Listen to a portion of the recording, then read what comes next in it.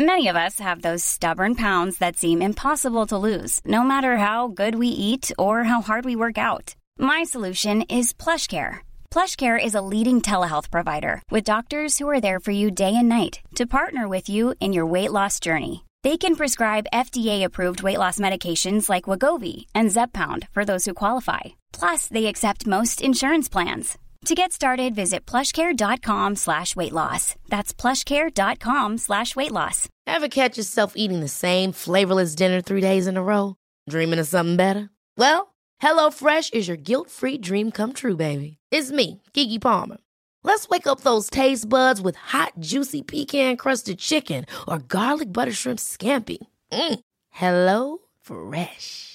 Stop dreaming of all the delicious possibilities and dig in at HelloFresh.com. Let's get this dinner party started.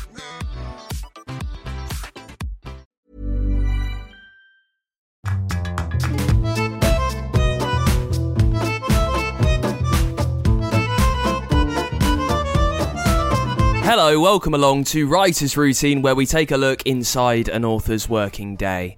This week we're chatting to Emma Bamford, who is a journalist, a memoirist, and she's just published her debut novel called Deep Water. We talk about why she's moved house with a new writing space in mind, also how she found the change to full-time writing, from writing around her job, she's now doing it all the time, and how that has affected her motivation. And you can hear how her plot developed significantly along the way. And the characters changed, actually. One of the protagonists changed, like his name changed, his job changed, even what he looked like changed, as I got a better understanding that it was a thriller I was writing. Because to begin with, I didn't know that. I just knew that I had these two people and I wanted them to go to this island by sailing boat and then encounter difficulties when they were there. There is more with Emma Bamford in this week's Writer's Routine.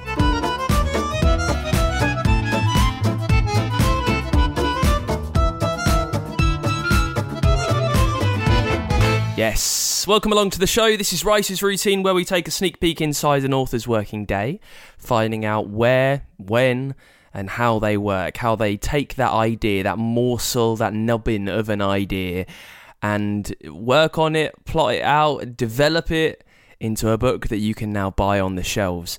My name is Dan Simpson. Thank you so much for listening and finding the show. This week we're talking to Emma Bamford, who is a journalist and memoirist. She left her old life behind 10 or 15 years ago and went to Borneo with a complete stranger, an experience that she wrote about in Casting Off and then followed it up with Untie the Lines. We talk about writing memoir.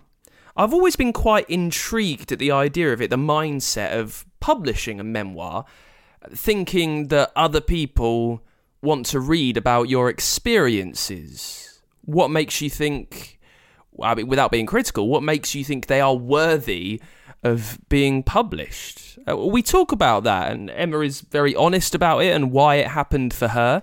Now, after that, she's moved into fiction, publishing her debut novel. It's called Deep Water. It's all about a couple who, after a traumatic experience on a yacht, find sanctuary on a strange island, which then sucks them into its dark secrets. We talk about how challenging she found moving from memoir into writing fiction, also about how the story changed when she discovered it was actually a thriller. You can hear why she doesn't have a strict routine and how she structures her scene breakdowns. She runs us through that, and actually how they are reverse engineered simply to help her edit. So there's a lot in this week's chat. I really hope you'll enjoy it and take away a lot that will help your writing day. And we get into it, as we always do, with what Emma Bamford sees in the place around her where she sits down to write. I'm very lucky in that I have a few places where I sit down to write. So at the moment, I am at my desk that's in my living room.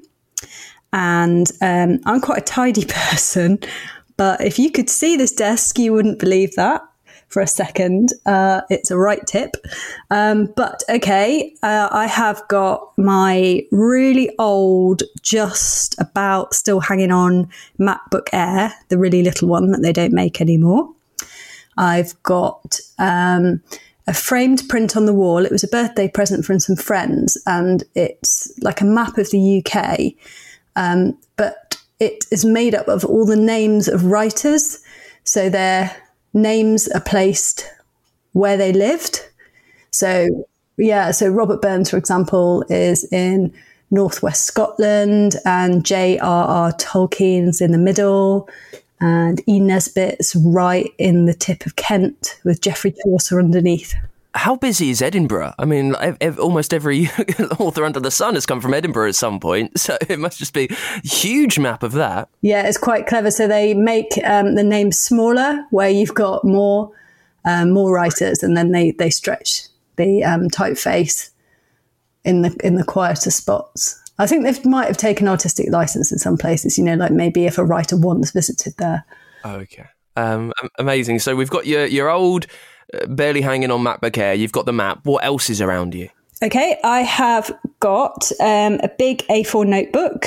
I have got a printout of a running order of scenes for the new novel that I'm working on at the moment, and that's scribbled all over. I've got a pot of pens with highlighters in. I do a lot of colour coding, both on printouts and on digital files. I've got a proof of a book called Like a Sister by a writer called Kelly Garrett that's publishing in November, which is really good. Obviously, one of the really cool things about being an author is you get sent books to read and endorse. And that's one that I need to send my mini review in for. I have got a ring light and a microphone because it's not like the days of Roald Dahl, I don't think, where you could lock yourself away in a shed and with your notebook, and that's what being a writer was. There's podcasts to do and YouTube interviews and things like that. I've got a bookcase next to me, and that's full of everything from, I think, like my first dictionary that I got with my Griffin Savers bank account when I was about 10, to I've got a lot of writing guides like Stephen King and John Mullen and David Lodge. I've got a framed picture of an African woman that I bought in Senegal when I was on holiday in there in January. And I've got a ton of boxes because I'm moving house soon, and I've started packing up already, and they're just kind of building up and around me and towering over me. I've got a few questions. On the kind of map that you've got of your scenes that you said that was a printout, right? Kind of a plan. What form is it in, and how detailed is it? I know this is a work in progress, but could you just, without spoiling, just like, I don't know, go to scene 17 and just read me like an example of how thoroughly you are plotting it at this point? Yeah, I'll go from the beginning because then I won't be giving too much away. So I've got 36 chapters. It's a breakdown of chapters. And for example, I open with a flash forward. I'm not calling it prologue though. So we'll just stick to flash forward. And that says, number 1, Maddie sees Scott in the street and follows him to a club. So that's all that says for that one. But then as I go down to, say, chapter 7, I have 6 lines of text there. So I fleshed out that scene a little bit more. So they vary. I'm just trying to get like the main beats of the plot there. And it helps me because I'm revising at the moment, and it helps me when I quickly pin down in what scene it was that something happened. And I have it digitally as well, so I can search for a keyword in the text. So that's after the fact then, if you're revising that novel. How thoroughly was it built up before you started writing? The novel it was basically just a really loose concept, and I had a setting, although the setting's changed. I had 3 characters, and I knew the kind of turning point twist, but I didn't know what the ending was going to be. And I didn't really know much about these people at all. And then I just started writing. And that was similar with my first novel. Had a setting, had an idea of a couple of characters. I knew a big thing that wanted to happen to them. And then I just found out the rest as I went, really.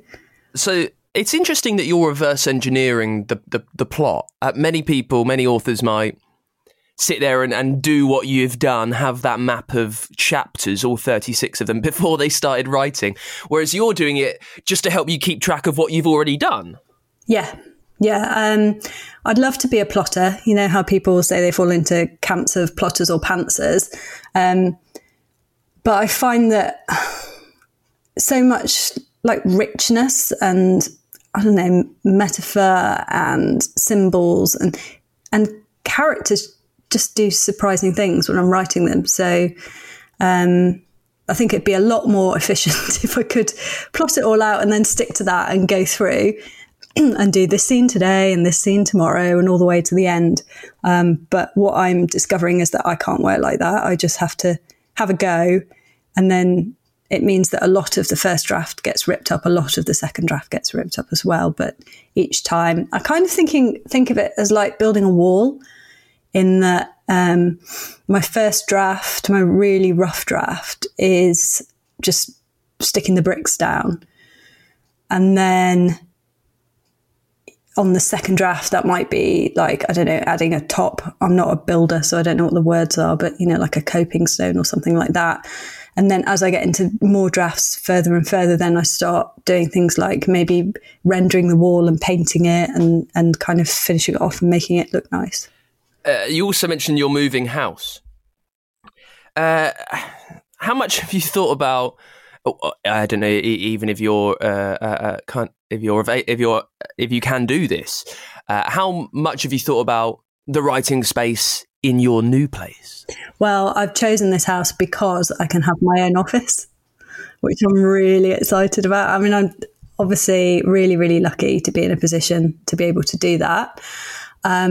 But it is, if it all goes through, it's a house and it'll have 3 windows, so lots of light, and it's like off the hallway, so nobody would be walking through the house and disturbing me. So room for a sofa, so I can have creative thinking time, aka naps in the afternoon.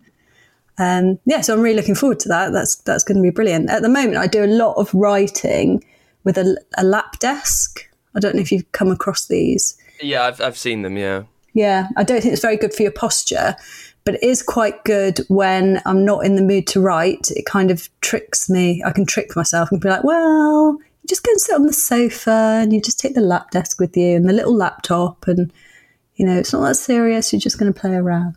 So that's been quite a useful tool. Had you looked around many places and immediately dismissed them because the office was not sufficient for you? Yeah, I think, well, obviously everything's changed, hasn't it, in the past couple of years, and British houses tend to be quite small. I live in a terrace house at the moment, and a lot of people, they're not geared up for working from home, really, are they? And so a lot of people sort of carve out space where they are. Like I've said, I'm against, like, in a corner of my living room.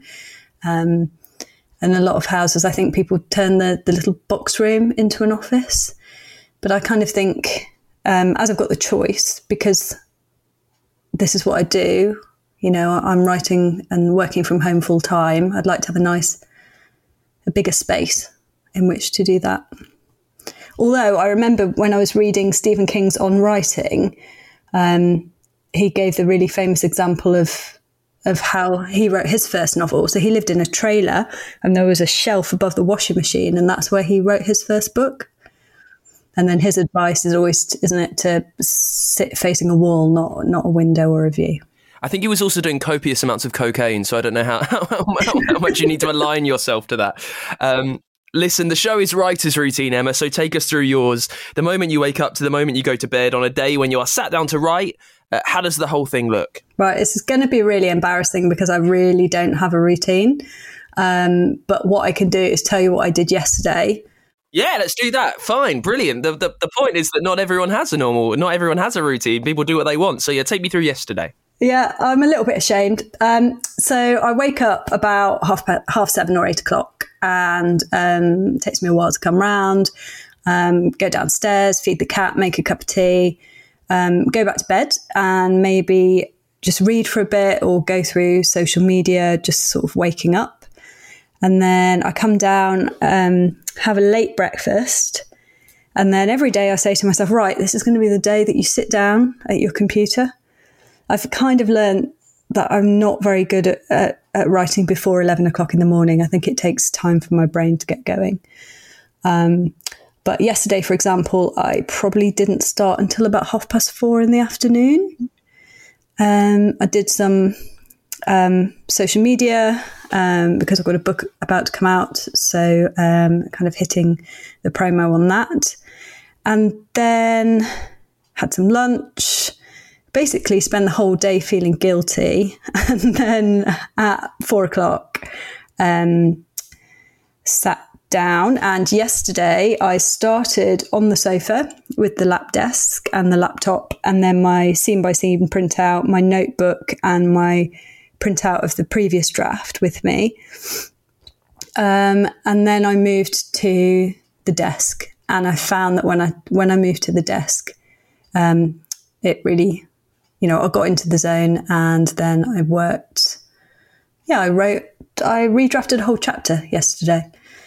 So my routine is not really a routine. It's more of a making myself do it. But I heard that Ian Rankin, I listened to him give a talk once, and he often doesn't start until 6 or 7 in the evening. So I guess you just have to find what works for you. One thing that I do is like a little ritual is I make a playlist for the book that I'm writing. And I find that if I just put that, it's on Spotify, I have the Spotify where you don't have the ads, and I just play that on repeat. I mean, if anybody else is in the house, it must drive them potty just hearing the same songs over and over and over for hours. But for me, it helps me it's kind of like a movie soundtrack. So it helps me to get into the zone. What defines whether a song can go on the playlist for this particular book or not? So sometimes it's songs that I already know, and sometimes it's something that Spotify has, suggested. So for this book, it's quite, I'd say, orchestral music, like soundtracky. So no like 80s power ballads or something that I want to sing along to and dance along to. It's got to be kind of sort of background music. And some of it is maybe piano instrumental type things. And yeah, they're just either the lyrics or the feeling of the music seems to chime with the vibe of the novel that I'm writing. If you've got a job that needs doing, give it to a busy person, because maybe 4 years ago, I was working on deep water. I had a full-time job in London. I had a daily commute of about 4 to 4.5 hours. And I would get up, get on the early train, write on the train, change trains, write on the second train, get to work, do my job in the morning. At lunchtime, go to the library, do 40 minutes in the library, go back to my job in the afternoon and write a bit on the train on the way home as well. And now I think I'm probably doing the same amount of work, but I've got a whole day to spread it out over. So it's just pure laziness, really. Do you prefer the fact you're in this quite fortunate position now where you can leisurely write throughout the day? You mentioned kind of feeling guilty that you weren't getting around to it earlier on. Do you prefer this way of working, or when you were massively rushed doing 50,000 things a day? I think you always think the grass is greener on the other side, don't you?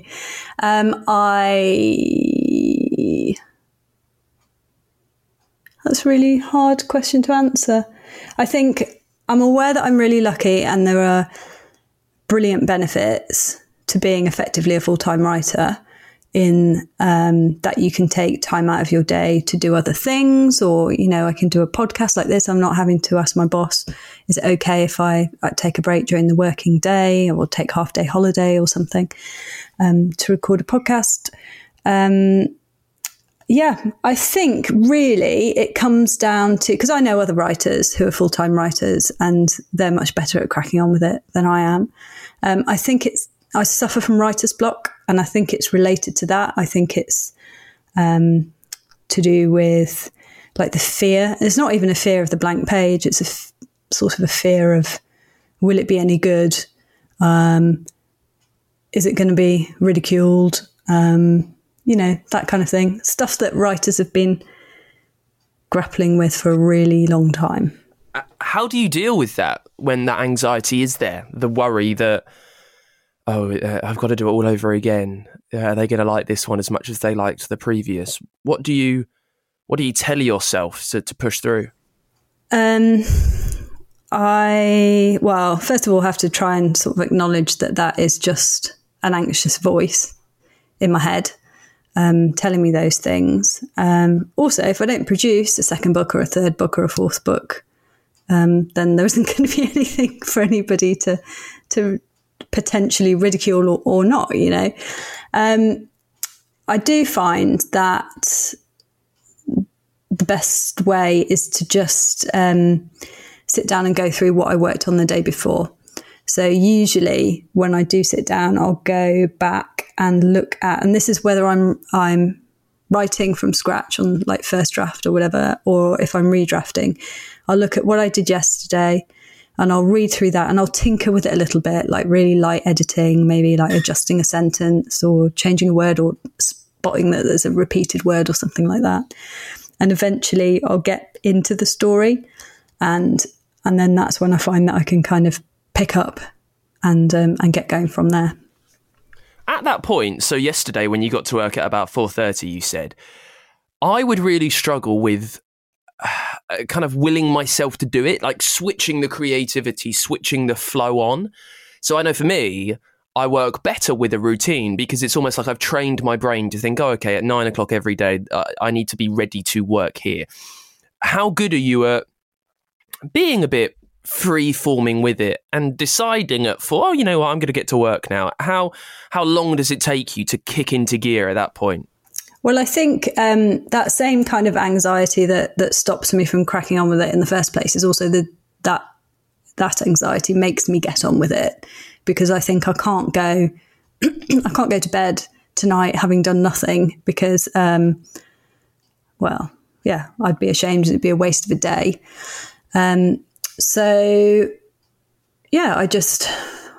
guess, sometimes I can write until midnight. I don't think of myself as a night owl, but I do a bit of freelance journalism now for a newspaper, and that means working in the evening. So we don't start a shift until 3 o'clock and then we work until 10 o'clock at night. So maybe it's just that my body's got used to that rhythm even, and perhaps that's even why I can't get going before 11 o'clock in the morning. I probably ought to try harder at giving myself a routine. I think it might be more productive if I did. You have to give me your tips. Even on a budget, quality is non-negotiable. That's why Quince is the place to score high-end essentials at 50 to 80% less than similar brands. Get your hands on buttery soft cashmere sweaters from just $60, Italian leather jackets, and so much more. And the best part about Quince, they exclusively partner with factories committed to safe, ethical, and responsible manufacturing. Elevate your style without the elevated price tag with Quince. Go to quince.com/upgrade for free shipping and 365-day returns. Millions of people have lost weight with personalized plans from Noom. Like Evan, who can't stand salads and still lost 50 pounds. Salads generally for most people are the easy button, right? For me, that wasn't an option. I never really was a salad guy. That's just not who I am. But Noom worked for me. Get your personalized plan today at Noom.com. Real Noom user compensated to provide their story. In 4 weeks, the typical Noom user can expect to lose 1 to 2 pounds per week. Individual results may vary. Hold up. What was that? Boring. No flavor. That was as bad as those leftovers you ate all week. Keke Palmer here. And it's time to say hello to something fresh and guilt-free. Hello Fresh. Jazz up dinner with pecan-crusted chicken or garlic butter shrimp scampi. Now that's music to my mouth. Hello Fresh. Let's get this dinner party started. Discover all the delicious possibilities at HelloFresh.com. We'll be back with more from Emma in just a sec. I'd like to quickly point you towards our Patreon page, if you can. If you're enjoying the show, if you like what we bring you, if you like these episodes that we put out as often as we can with all different types of writers, if you're learning anything, please support the show. Patreon.com/writersroutine. It is a sole one-man operation, as you can tell by my slightly slack admin and social media skills, I would say. It's just me doing this, sorting out the interviews, reading the books when I can, researching the interviews, doing them, editing them, getting it out there, doing everything that comes with that is a lot of work. And if you would like to support us, do it on the Patreon. It's the easiest way. Just a couple of dollars a month helps us carry on. It helps us keep bringing you these chats as often as possible. Chats with some of the best writers around. For that, you get our unending thanks. As always, of course, you also get merch. There is bonus content, and there is a way for your book to sponsor this show. You saw that happen if you listened to last week's episode. If you would like your book to do that, if you think it deserves more praise than perhaps it's gotten, I know it's a tough marketing world out there. You can let me plug away. Let me do that for you. Just support the show. Help us keep bringing you these chats as often as possible at patreon.com/writersroutine. Let's get back into it then with Emma Bamford, journalist, memoirist, and now novelist, talking about her new fiction, Deep Water. We talk about the book, how challenging she felt moving into the world of fiction from memoir writing, having to invent an idea rather than just tell her own story. And we pick things up, chatting about what she does when the words aren't coming out, when she's suffering from writer's block. How does she try and grease the cogs? I find walking's really good for plotting. I find listening to podcasts and interviews with other writers, or listening to short stories while I'm walking sort of have creative sparks. And then I'll be walking along, and then I'll stop and I'll get my phone out and I'll write something in the notes mode, and then I'll walk a bit more, and then I'll stop and I'll write a bit more after that. Yeah, drink quite a lot of tea, alternate between tea and coffee, although some of it has to be decaf, otherwise I'd just have the jitters too badly. The playlist, but really sometimes it's just about putting bad words down, just anything, just write, and then knowing that can go back later and sort it out. I'd like to talk about your memoirs, if that's okay, just for a little bit before we get into Deep Water. I'm always curious, and please don't take offence at this, I'm always curious where someone who isn't like a known celebrity writes a memoir. So at what point in your experience when you went off to Borneo, at what point did you think, oh, okay, this might make a good memoir, maybe people will want to buy this? I was working as a journalist at The Independent, and I told my colleagues that I was doing this. I was going to go off travelling and sailing around the world, and it was kind of open-ended. I didn't know. I thought I might be away for a year. I didn't really know where I'd end up or what exactly I'd be doing. And one of my colleagues, Mike McCarthy, he was the environment editor at The Independent. He said, "Oh, it sounds like there's a book in that. You could do like a non-fiction book about visiting various islands by sailing boat." And it hadn't really occurred to me to think, oh, I could write a book about it. But somebody else at work put me in touch with an agent, and I spoke to him, and he said, "Oh yeah, it sounds like there might be something from it. Just go away, have a good time, and see what happens." And then when I was away, because it was 12 years ago, and there was no phone signal in a lot of the places that we were. It was just a lot harder to keep in touch with people back home than it is these days. There's no video calling or anything like that. I mean, it was the very first smartphones. So I started keeping a blog when I was away, and I'd just write a bit about where I'd been and the experiences that I'd had. And then it was kind of a merging of those two things. Someone saying to me, "Oh, you can make a book of this." And then me having done the blog, I thought, well, why don't I play around, seeing if those blog entries can become chapters in a book. And that's what I did. And I spent, I think, about 6 weeks pulling that together. It wasn't a complete book. And then I went to a book launch of a sailor that I knew, and if you've been to book launches, you'll know that the kind of there's free drinks there and snacks and things. Everyone stands around talking, and there's some speeches.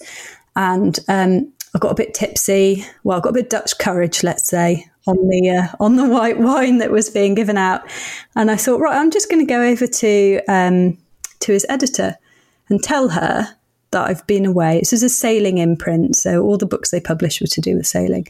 Tell her what I've been up to and see if she thinks that there might be a book in it. And she's so lovely. Her name's Liz Moulton, and she's at Bloomsbury. And she said, oh, yeah, why don't you send me what you've got? So I left that party on such a high, and I did send her what I had. And it was probably about 50,000 words. And she wrote back after a month or so and said, it just reads a bit like a diary. I did this and I did this and I did this. There's no narrative arc to it. Can't really publish it as it is now. And I was like, okay, well, thank you for reading it. And she said, well, if you did want to redraft it, I'll read it again. And I knew that I didn't really know anything about book publishing at all, but I knew that an offer like that was probably, don't look a gift horse in the mouth. So I Googled what's a narrative arc, and I came up with a kind of a through line. So quite similar to writing a novel, really. You've got to have character development, even though that character is you. And even though we don't think of our lives we don't live our lives in to a plot structure or anything like that. But when you're looking back on it retrospectively, you can choose certain scenes and stories that will fit and revelations that will fit a narrative arc. So, yeah, I reworked it and sent it to her, and then they published it. Very quickly, I do wonder if editors enjoy and agents enjoy going to book launches, because they know that like a lot of prospective writers might have a little Dutch courage from the white wine, and they'll be their ear wagged off all night. How was it then, going back and writing the kind of redrafting as you were advised to do? How was that, finding a message, finding a point, finding a through line to the story after the fact? Like you've done it, and then you're trying to find out the purpose of why you've done it months later to get it published. How was that? I think actually that process that I went through with that first memoir is a process that I still go through now with these novels. I'm aware with novel writing that, I've got to make everything up. Whereas with a memoir or a travelogue, it is based on what I've done, what's happened to me. But it's still that kind of curating of things that have happened before, and then working towards this endpoint, this, ending in a novel, or I still had to find an ending in Casting Off. And you talk about in novels, when you read all the craft books, talk about a character journey. Well, with that novel, because I was sailing around the world, I was like literally having a character journey. So it's kind of structured it around the places that I'd been, but also how I'd, sounds cheesy, but how I'd grown as a person, or what I'd learnt, which it does follow the traditional kind of narrative structure of a novel in that way. And that has led to your debut novel, which is Deep Water. Tell us about the first moment that the idea for this story came into your head.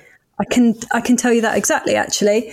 I was living on a boat, and I was with 5 other people, and we were at anchor off an island in the Andaman Islands. Now, they're a chain of largely uninhabited islands off the coast, probably about 400 miles off the coast of Thailand in the Indian Ocean. They belong to India. And we'd got permission to sail around these islands for a month.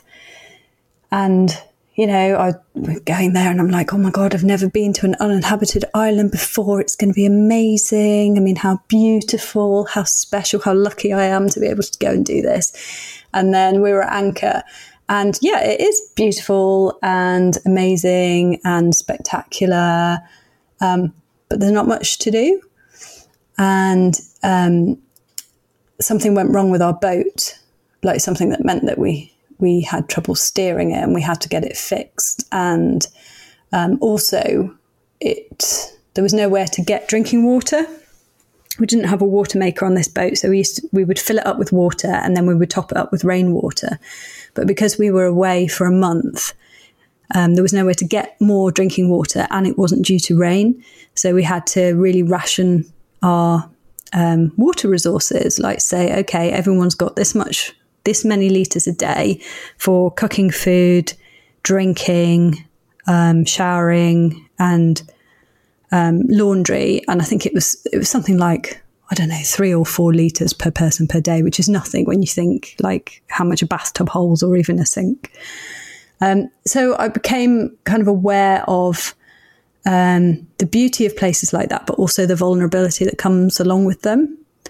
And so that's basically where the premise for Deep Water came from, that the idea that people could sail off looking for paradise and then find themselves, excuse the pun, out of their depth quite quickly. And from that, you then make a plot, like a thrilling novel about 2 characters who have had a traumatic experience and they find themselves on this island. Where does that come from? Because you've had this experience when you're on a boat and you think this might be interesting to write about, but then you've got to formulate a plot that will make a thrilling novel. How did you go about doing that? It took me lots and lots of drafts, and the characters changed actually. One of the protagonists changed, like his name changed, his job changed, even what he looked like changed as I got kind of a better understanding that it was a thriller I was writing. Because to begin with, I didn't know that. I just knew that I had this 2 people and I wanted them to go to this island by sailing boat and then encounter difficulties when they were there. I think originally I just knew that I wanted it to be a couple. I wanted to write about how the effects of being like in a claustrophobic small boat might affect a relationship, even a strong one, because their relationship is a strong one at the start of the novel. And I knew that I wanted to bring in a really mixed bunch of other characters. So there are only, I think, 7 people on my island, Amarante, but I wanted them to come from all over the world and be very different kinds of people with different backgrounds. Because when I was sailing, that's what I met. I met people from countries that I'd never been to, and people with really mixed life stories and experiences. And I knew that I wanted an antagonist, and I knew that I wanted a best friend. So I kind of created this cast of characters and then basically set them off to play on the island and to start to make bad decisions and get themselves into trouble. I don't want this to be a process of then what happened, but I'm just intrigued that your novel has ended up being something slightly different to what it started as being. When did you realise that maybe things needed to change to make a more to make that through line of plot, so you've got the thread of what these 2 characters are doing? Yeah, so the way that Deep Water has been published is there's a narrative frame around the main story. So most of the book takes place on the island of Amarante. But around that, there's another character, and he is called Captain Tenku, and he's the captain of a naval ship. And he and that frame, so that creates like a flash forward right at the beginning of the novel, and then we jump back in time to meeting the characters Virginie and Jake, who are going to the island and everything that happens on the island. And then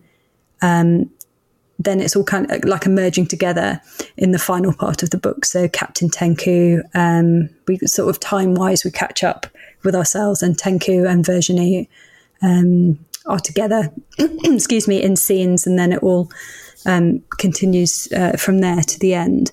So that framework came really quite late. I worked on this book. I first had the idea when I was traveling. So now it's 12 years ago. But I wrote the memoirs first, and then I probably started working on Deep Water maybe 5 years ago. So let's say for 3 years of that, there wasn't this thriller framework. It was more like a survival story. And I shared the draft with people, and I just really listened to people's feedback. And then I'm a big believer in your subconscious is working when you're writing. And then this whole new character of Captain Tenku just appeared, and this idea for this framework to make it more of a thriller, because it's not a whodunit. It's I hope, and what I aimed for is that people would ask, like, what's happened and why, and coming up with him enabled me to put that question into readers' minds. What you had professionally written before this was articles as a journalist, and then moving into writing memoir. What was it like writing fiction after doing that? Did one affect the other? Did you find it challenging at all? Found it really challenging, because I've got to make it all up for a start. But also in newspaper journalism, for example, if you're writing news, there's a really like a strict way of doing it. There's a method, you learn it when you do your journalism training, and then you use it all the way through your career. And it's like a pyramid structure to a news article. And particularly if you're writing for a tabloid, everything's really short, and it's all facts. It's facts that are backed up by comments and quotes to prove that the facts are true. And writing fiction is nothing like that. So although it's a case of putting words down on the page, you've got this kind of freedom, and also the chance to describe things, create characters, create dialogue, have use metaphors and symbols and what I call omens. Like, that's I guess clues that hopefully will resonate with the reader, if not strictly a clue, but makes them think, oh, that's a bit ominous, what's going to happen in the future. There's a lot of pointing forwards and backwards. So yeah, apart from my typing skills, which aren't exactly brilliant, I make a lot of typos, there's not that much correlation between the two. And moving into your second novel now that you mentioned you are editing, how did you find that the process of writing your first one affected the way you wrote your second? How much did you learn between the two? I learned that I probably need to be more efficient because I got less time. I only had 2 years to write the second one rather than 5 years, which was for the first one. But definitely writing Deepwater gave me a clearer idea of the structure and of a thriller and the main things that I need to be aiming for. I think my writing style has changed. I think through that, I think my basic process is probably the same, but the writing is a bit different. And it's kind of like a gift and a curse, because I know I've done it once, so there's no reason why I can't do it again, right? But at the same time, you're thinking, oh, maybe that was just the one go. Maybe my one shot. Maybe I can't pull it off this time. So it's like a constant balance or conversation with myself to try and accept, right, well, I am doing it and I've got to do it. So let's just push on and try and make it the best that it can be in the time that I've got available. And that's it. Thank you so much to Emma Bamford for coming on the show. You can pick up a copy of her brand new book, Deepwater, right now, wherever you get your books from. Now, next week, we're chatting to Andrew Wright, who's a brilliantly individual fellow, I would say. He writes for BBC Countryfile magazine. He's written factual books about walking. He runs a huge YouTube and TV channel all about walks around Britain. He is a doer. He's got his YouTube show widely publicised. It's on TV as well. And now he's self-published fiction. and it's writing what you know. It's called The Walker Mysteries. It's a brilliant homegrown story, this one. I think you'll get a lot out of it. That's with Andrew White next week on the show. In the meantime, if you've enjoyed this, you can support us at patreon.com/writersroutine. Give us a review on Apple Podcasts if that's how you listen. You can get in touch, writersroutine.com, and follow us on Twitter. We are at WritersPod there. And I will see you next week with Andrew White. Until then, bye!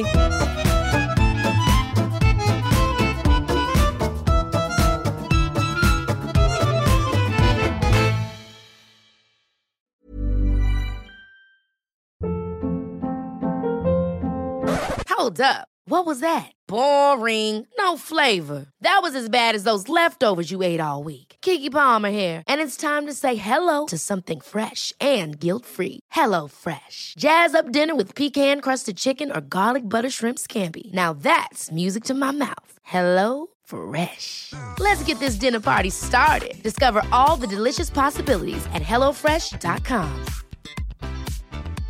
Even when we're on a budget, we still deserve nice things. Quince is a place to scoop up stunning high-end goods for 50 to 80% less than similar brands. They have buttery soft cashmere sweaters starting at $50, luxurious Italian leather bags, and so much more. Plus, Quince only works with factories that use safe, ethical, and responsible manufacturing. Get the high-end goods you'll love without the high price tag with Quince. Go to quince.com/style for free shipping and 365-day returns.